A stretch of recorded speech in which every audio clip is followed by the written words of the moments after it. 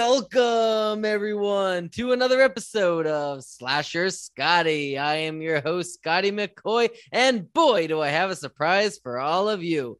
I have on Zoom with me right now Jim Crut, and he played the helicopter zombie in George Romero's Dawn of the Dead. Hey, Jim, how you doing today? Who, me? Yeah, Yeah, you. okay. I guess I'm okay. Yeah. That's good. I'm glad you're doing good. I'm so glad I could finally meet you. So excited to make this interview happen. Well, thank you very much for having me, Scotty. I'm looking forward to having a chat with you. Absolutely, absolutely. So, I guess to get started, let everyone know how'd you get your start into acting. You want to go back to elementary school when I was in like the Sure. fourth or fifth grade and they did a play about Abraham Lincoln and I was the tallest kid in the class? Hey, and I could remember, or at least mostly remember, the Gettysburg Address. So I got the role. Hey, it was a heck of an audition. Who's tall? Can you remember four score and something? Yeah, yeah. So anyway, from there I progressed to high school and wrote a play in high school, and then did the lead in the senior class play or junior class play. So I was always interested in theater. I did some community theater in central Pennsylvania, Mhm. and when I got to college in Pittsburgh, that was at Point Park.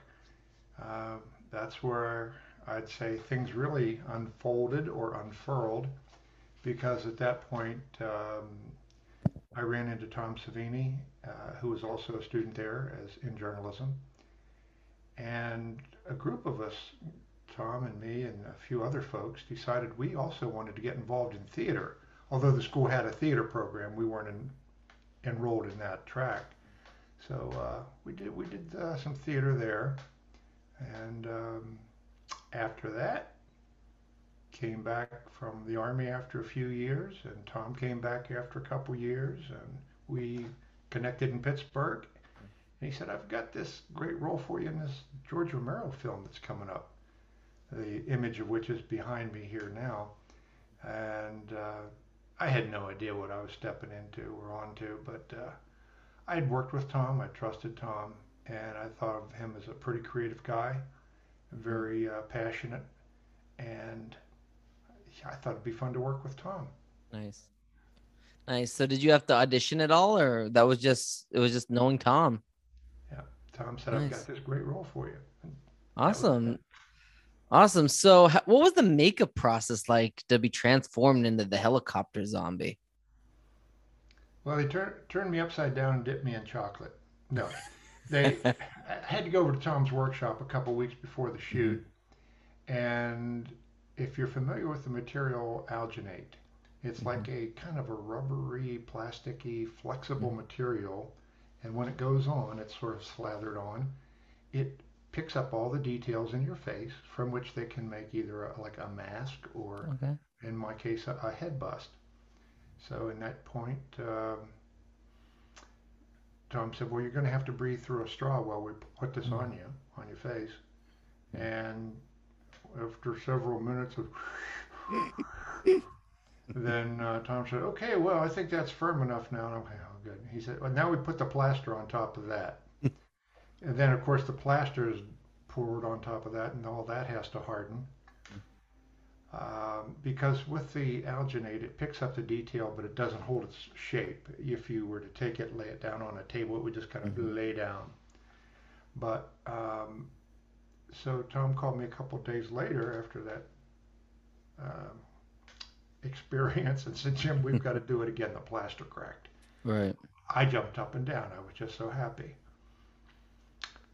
No, I was not jumping up and down for happy. But anyway, it was an interesting experience, and I thought, well, at least I never have to do that again. Yeah, I heard a lot of trauma stories from guests about the whole breathing through a straw, claustrophobia thing. No, Yeah. Anne Ryerson from Friday Part Six was one of them that told me that she absolutely hated it. Yeah, a lot of people say, "Hey, do you want to get into makeup?" No, no, no, No. thank you. No, thank you. I think I'm busy that day. I'm not a real big fan of makeup. But on the other hand, I have to say, back when we were in college, for example, you had to use the available materials. we did this play called by Eugene Ionesco called Rhinoceros. And in the Mm-hmm. course of that, there's this little cafe town setting, and the people start gradually turning into rhinoceroses, Mm-hmm. if that's the proper plural of rhinoceros. Right. And to do that, I'd step off stage, and Tom would be there with spirit gum, attaching these larger ears, Mm-hmm. and then we'd go back on, and then a few minutes later, go back out, and the ears would need to be keep to grow, continue to Mm-hmm. grow. So that meant that got ripped off, and then new stuff got attached. By the end of the show, I was pretty raw. This is not fun anymore. This hurts. So anyway, that was a number of years ago, and in the meantime, of course, Tom not only worked with the materials available, he developed a lot of his own types of materials for makeup Mm-hmm. and effects work. And I think in the course of experimentation and actual implementation of what he was doing in the shoots, he came to know and use and appreciate a wide variety of materials that might not have been considered before. But Mm-hmm. also, I think he was instrumental in crafting things that were easier on actors' skin, that Mm-hmm. could dry more quickly, so you don't have to have somebody in the chair forever and ever and ever. Mm-hmm. Because obviously, if the cameras are rolling and you're sitting in the chair waiting for something to dry, it's like the dollars are ticking along, and no director, no producer wants that. They need to Mm-hmm. have things continue to move. Yeah. So anyway, that was Dawn of the Dead. It was probably 20 years later. Then I did audition for another film, and the Guatemalan Handshake, and that was being filmed in the Harrisburg, Pennsylvania area. Nice. And I think I left from work, and I thought I'm just going to give this a shot. I went over to where the auditions were. It was toward the end of the process. I was the Mm-hmm. last one getting in, and I was just filling out my paperwork, and they said, "Well, come on in. We're going to be wrapping up." And I went in, and we just started talking. Mm-hmm. And they said, "Oh, we've got this great role for you as Kenneth, the technician, the power plant operator." And I said, Nice. "Hey, I was working with an electric cooperative, so I figured, hey, a power plant operator might be like a promotion." Nice. And that night, I got a call from the director, and he said, "Why didn't you tell me you were the helicopter zombie from Dawn of the Dead?" And I said, "Didn't think it was relevant, and it was on the paper." "Well, we didn't read the paper, we just talked." So anyway, that's when I first got into the next film after Dawn of the Dead. Nice. Nice. Done about maybe 25 or so films since then. Nice. So how long were you in makeup for the for Helicopter Zombie? Well, once we got through the process at Tom's, he was able to cast a bust of my Mm-hmm. head. And from that, he could take whatever time he needed for materials, the prosthetics and so forth to be applied, to Mm-hmm. experiment with, to dry, and finally get the final pieces together. So when we got to the airport, we had to do the beard, mustache, Mm-hmm. uh, the the hair parts, and the tubes and such leading into the, I was going to say, the brain pan, but I don't know if zombies really have brains. That's why they want them all the time. Who knows?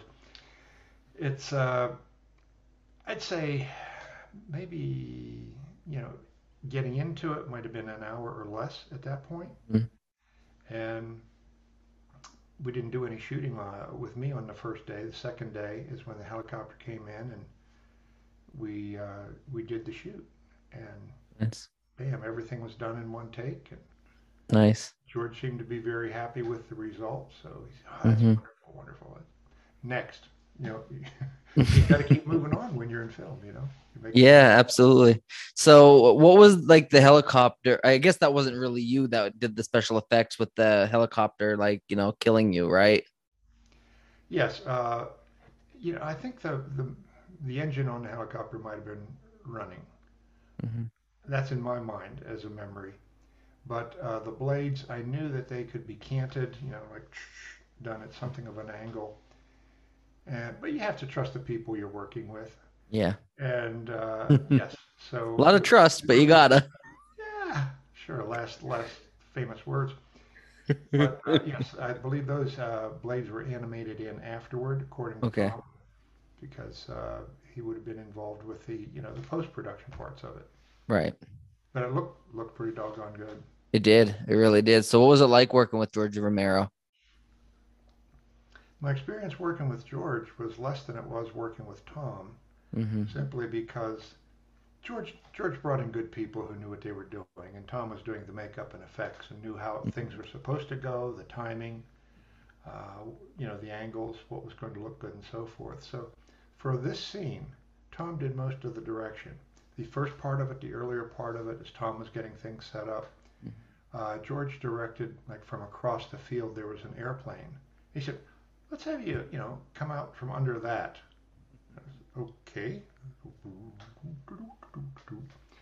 And so he, did those parts, and up to the point where we got onto the boxes, and then George was behind the camera, and Tom was kind of calling out directions. I know Tom and I had talked about the makeup, but we hadn't really talked about the character, what's Mm-hmm. my motivation and so forth. And so I said, Tom, what did these did these zombies talk or anything? Because I hadn't seen any of the other scenes that Mm-hmm. had been shot at the mall or any of the other Mm-hmm. locations. I had no idea. He said, not really, but you just do what you want to do. And okay. So I said, well, can I, yell or moan or anything like that? He said, well, yeah, you can do whatever you want to do. Okay. Right. Okay, that's good. So I don't think they necessarily used anything like that, but if they did, then I didn't get credit for it. So I don't know if you've ever been asked this question before, but I'm gonna ask it anyways. So if you could give your character, the helicopter zombie, a backstory before he became a zombie, what would you choose his backstory to be? That's a very difficult question, Scotty, and I'll tell you why. All right.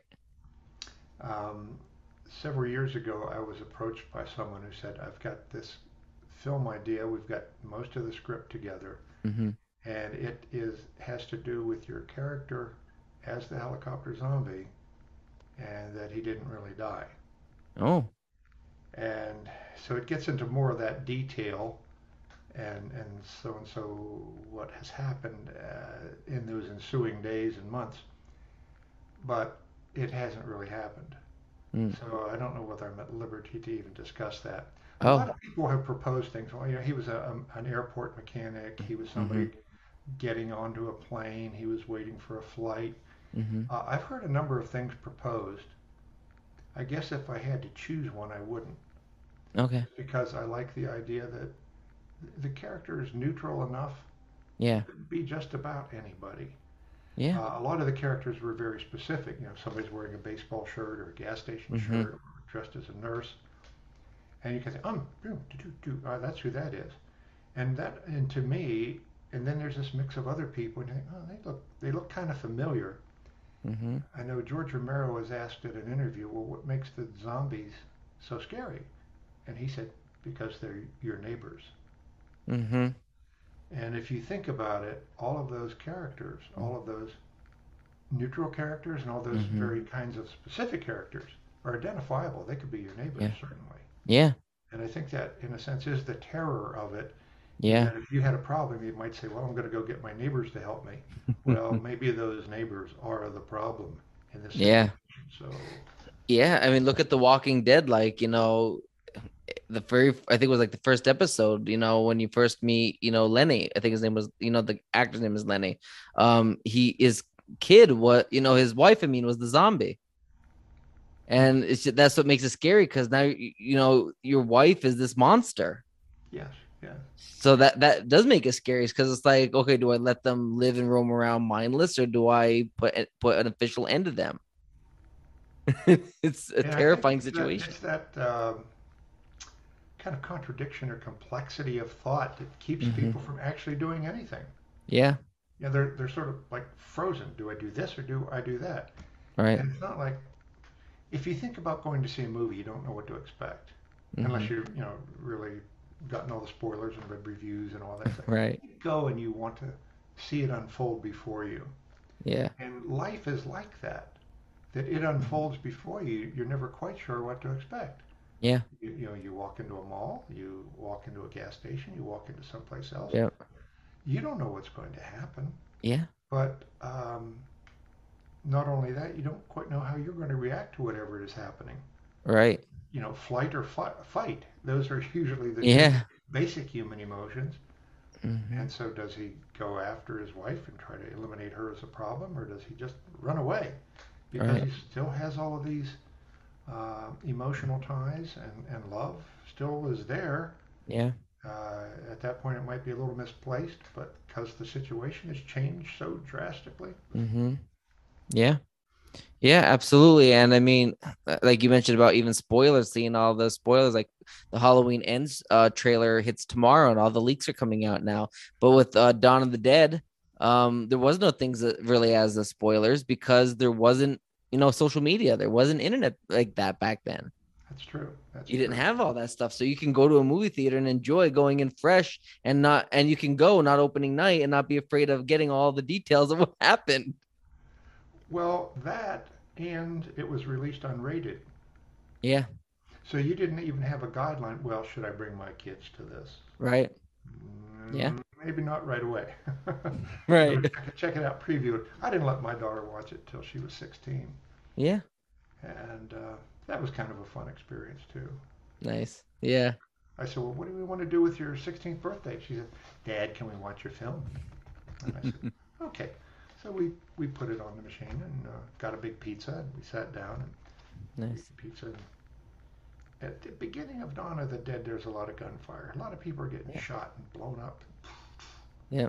And each one, you know, she's a little sensitive, so she's wincing. And after a few minutes, she turns to me and she says, "Well, Dad, you you don't get shot in this, do you?" And I said, "No, honey, I don't get shot. It's okay. Well, you didn't lie. Bye. No spoilers."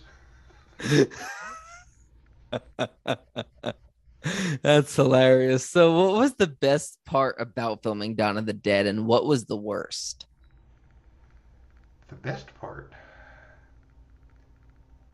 was, of course, well, I've done a lot of theater. In Hmm. Pittsburgh, I worked in theater for about 7 years. Hmm. Um, I did a, I did. We started a theater company in Gettysburg. We had one in Huntington, Pennsylvania. And so I'm used to, you know, bringing whatever you have every moment that you're on stage. You know, Hmm. you put your ultimate into the character. Sometimes that ultimate doesn't mean just going over the top. It means being very subtle, Right. whatever it is you do.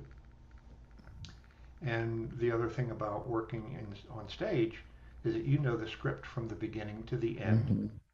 Hmm. You know who the characters are, and you probably know their lines as well as you know your own. Hmm. In film, you might say, okay, this is your segment. You may not know what the rest of the movie is about. You just have to trust that. You know, there's a lot of element of trust in all this.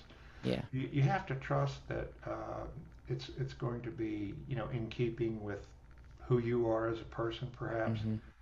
and it's going to be an interesting thing to do.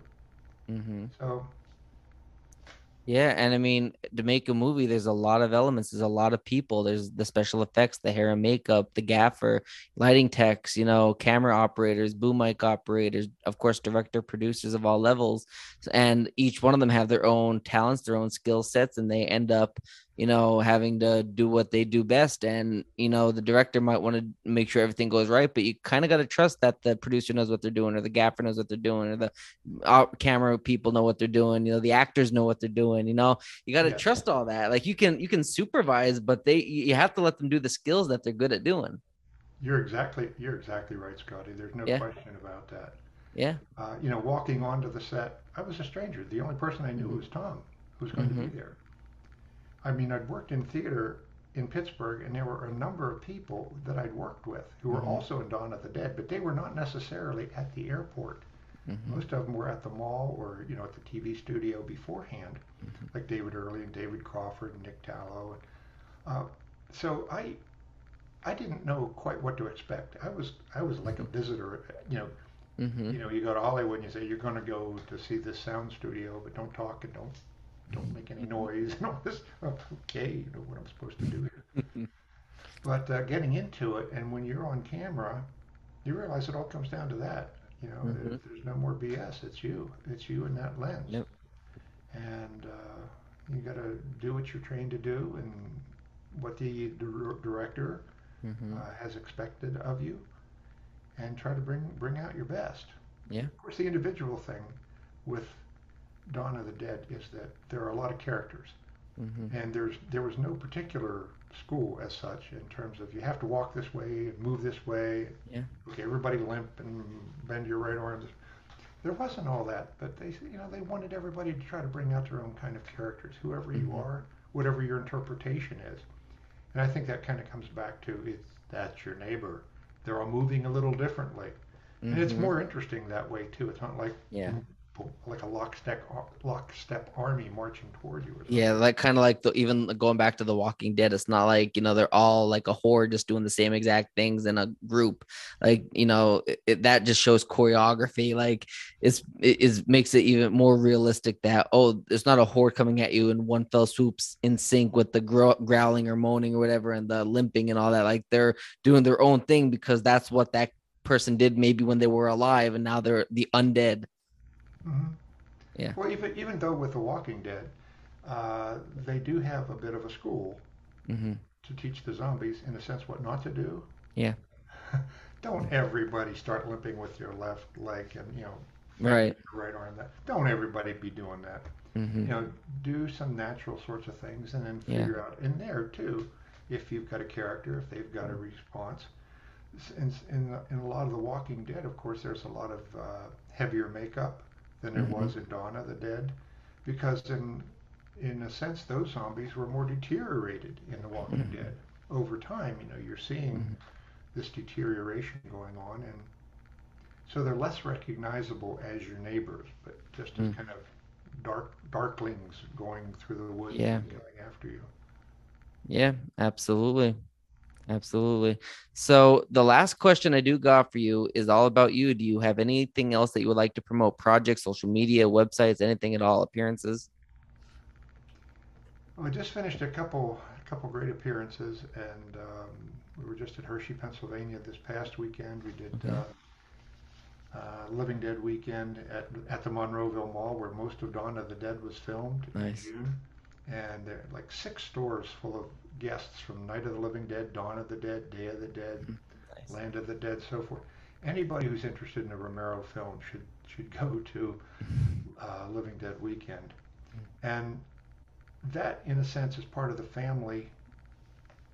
Uh, um, I don't know how else to put it, but it's like a family sensation of being around both your friends and people you've met through the various films. Mm-hmm. And they're they may be scary as heck on screen. Hmm. It could be some of the nicest people you'd ever want to meet when Yeah. you're just sitting down having a sandwich with them or something. Yeah. But as far as projects, I've got a couple film projects coming up. Some of them are smaller roles, and we're in discussions about a couple other things. Yeah. Uh, Still looking at a couple more appearances this year. Okay. Normally, I just put those up on my website, which is Helizombie, Yeah. HELIZOMBIE.com. So helizombie.com, and folks can find me on Facebook under Jim Krut, Krut. Okay. And normally, if there's something coming up, I'll put it on there. Nice. As far as some of the films, I can't do promotion on until they're released. Mm-hmm. Sometimes they dribble out actors who are going to be in a particular film in advance to build up interest and help secure funding and all of that. Mm-hmm. And some of the conventions, oftentimes you can't really say, "Hey, by the way, I'm going to be in San Francisco or Atlantic City or something," until the promoter or the organization releases that information, Mm-hmm. because they have their own timetable for doing that. So there are some Yeah. things in the works I really can't talk to you about at this No point. problem. Yeah, well, as then anybody that's watching this, go to the website, go to hellazombie.com Hmm. and check that out. And anytime you have a film project or a convention appearance, anything at all, it'll be up there. And I'm sure it'll also be on your IMDb for any film projects as well. Yes, yes. Awesome. IMDb is kind of fun because, as you may know, there are some films that get started and don't quite get all the way made, Yeah. and uh, so I'm waiting on some that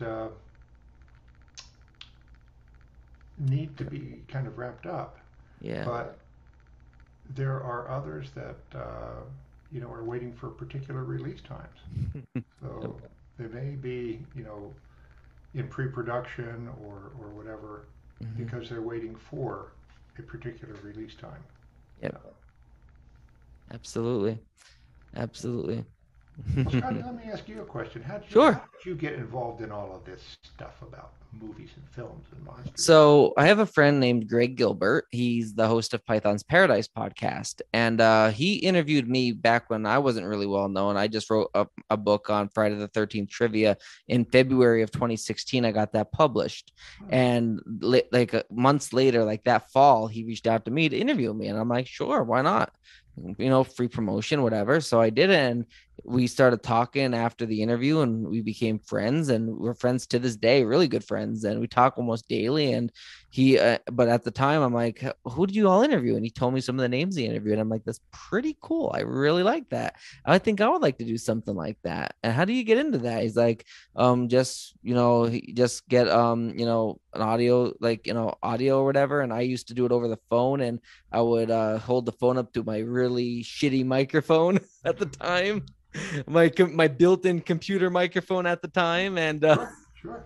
yeah, and I don't even know if Zoom was around at the time, and if it was, it wasn't big. I did them all over the phone. Maybe I did a few Skype ones here and there, but Greg's like, "I'll get you started." So he got me the information for Victor Miller, the screenwriter of the first Friday the 13th, and that was my first interview, and it was over Skype. And I didn't record it. I just end up recording it on. I use Audacity for my to extract my audio from the video interviews, and I used Audacity. Got them on my. Recorded it that way over Skype. I don't even remember how I did it over Skype, to be honest with you. It's been a while, and it was like one of my only Skype interview I've ever done. My first interview. But after that, I did a bunch of interviews. I had Adam Marcus on, and he was like I think he was my third or fourth interview, and he was over the phone, and I was on with him for like an hour and a half. And it was, my hand was like so tired, I had holding it up to the computer to get the audio. And eventually I'm like, and then I just broke you're my 301st interview I've ever done. And you think, Wow. what you're thinking, like, oh, it's a lot, but shouldn't it be more in 2016? Well, what happened there? Give me one sec. I have 10 minutes left of the meeting. I don't know why it's timing me because there's only two people in the room. But anyways, yeah. So I had yeah, I was holding it up. My hands really tired and everything like that because of that length. And I took a break between then and I think like after a couple of interviews, like between I think 2017 2018, I took a break because my dad was battling brain cancer. So I was more focusing with him, and he passed away last August. But when COVID started up, I started doing my interviews again, like 2019, 2020. Then I started doing my interviews again. I started doing them, consistently every month. And now you're my 301st interview. I had my 300th interview yesterday, and that's pretty decent. And I mean, my YouTube is fairly new, but my audio, my Spotify and Google Podcasts and Apple Podcasts, like my audio viewership is roughly between like 15 to 25,000 a day daily views. Like That's I get really decent audio views because I mean, what do you do when you're at work? You put in your earbuds and you listen to podcasts all day. So people listen is to that my what you interviews, I should be guess. doing at work? Huh? Is that what you should be doing at work? You should be working. I know. I now I work from home, so I usually I have more freedom with with what I can do now. But when I was at the office, like if I was looking for a podcast when that episode is over and they catch me, it's like perception is the reality. So it's like, are you doing your job or are you on your phone? Even though I'm looking for a podcast to watch, and I'm Hmm. like I'm just looking for a podcast. Like, okay, just make sure you're not on your phone too much, or we don't want to see you on your phone too much. I'm like, yeah, I get it.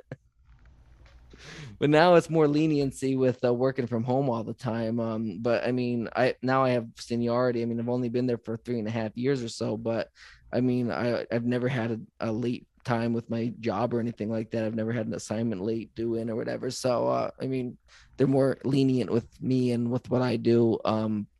But yeah, I mean, as they said, perception is reality, and you, Well, the workplace has changed considerably. yeah, it did.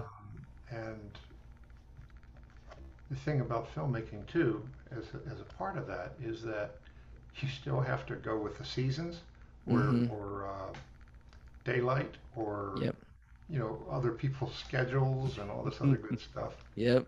But so anybody putting a film together, I tremendously admire that they've got the Yeah. initiative and the passion to do it and see it all the Yep. way through. And so try to support them. And a lot of Yeah. people, as you would mention, how do you get involved with this stuff?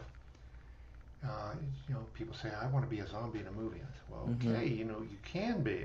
Really, how? And I said, start somewhere. Don't just Yeah. sit at home. Start. Yeah. And it's not necessarily, gee, there's a zombie movie playing right next door and they're casting. No, it's Mm-hmm. not going to happen. You're going to have to reach out a little bit, and it Yeah. might not be necessarily the movie. Because normally they're going to say, well, what experience can you bring? Or Yep. do you know how to talk? Can you do accents? Or can you Mm-hmm. walk a particular way? Or are you, an acrobat? Or can you do stunts? Do you know anything about lighting? Do you know anything about sound? Right. Do you know anything about feeding people? Because Right. people have to eat on set. You Yeah. know, you think, oh man, it's all about, walking in front of a camera.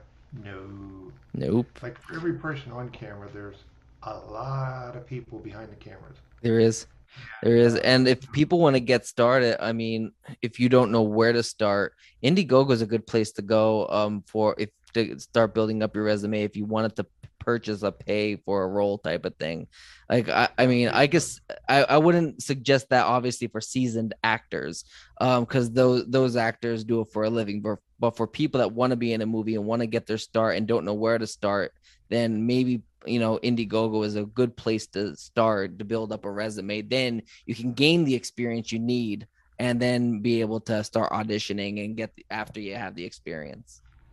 and that's true. And also, there are other local things that you might be able to become Yeah. involved in your Yep. community. Local theater, community theater. Theater has so many things to Yeah. offer. Whether you're collecting tickets, even if you're collecting tickets, Mm-hmm. you're seeing what all the other people are doing. And maybe one of those roles becomes, hey, Mm-hmm. I kind of like that Yeah. audio guy. Mm-hmm. He's got some really cool toys. Yeah. And or gee, how'd that camera work? How did they make that green screen effect? How did Yeah. they do this chroma key thing so well? Yeah. So you go from there, and then suddenly it's less of a jump, I would say. Mm-hmm. If you go to an audition and somebody says, "Well, what can you do?" Well, I can jump rope. I'm a bricklayer. I can cut wood with an axe. And you think, what's that got to do with anything? Well, the thing is, on a lot of productions, there are a lot of people in the background who are doing Mm-hmm. things. If you're, let's say, cast as a police officer or security, something like that, do you know how to dress? How to carry a firearm? Yep. Do you know how to, let's say, talk the lingo if you need Right. to? It may or may not be in the script as such, but rather than try to train people to do that, it's easier to bring people who have that experience. Yeah. You need a construction crew, find somebody who's in construction, or if you're in Yeah. construction, say, well, I can do construction, I can cut down trees. Mm-hmm. We have a scene where we have to have this tree cut down, and then this other guy's building a wall. You never know.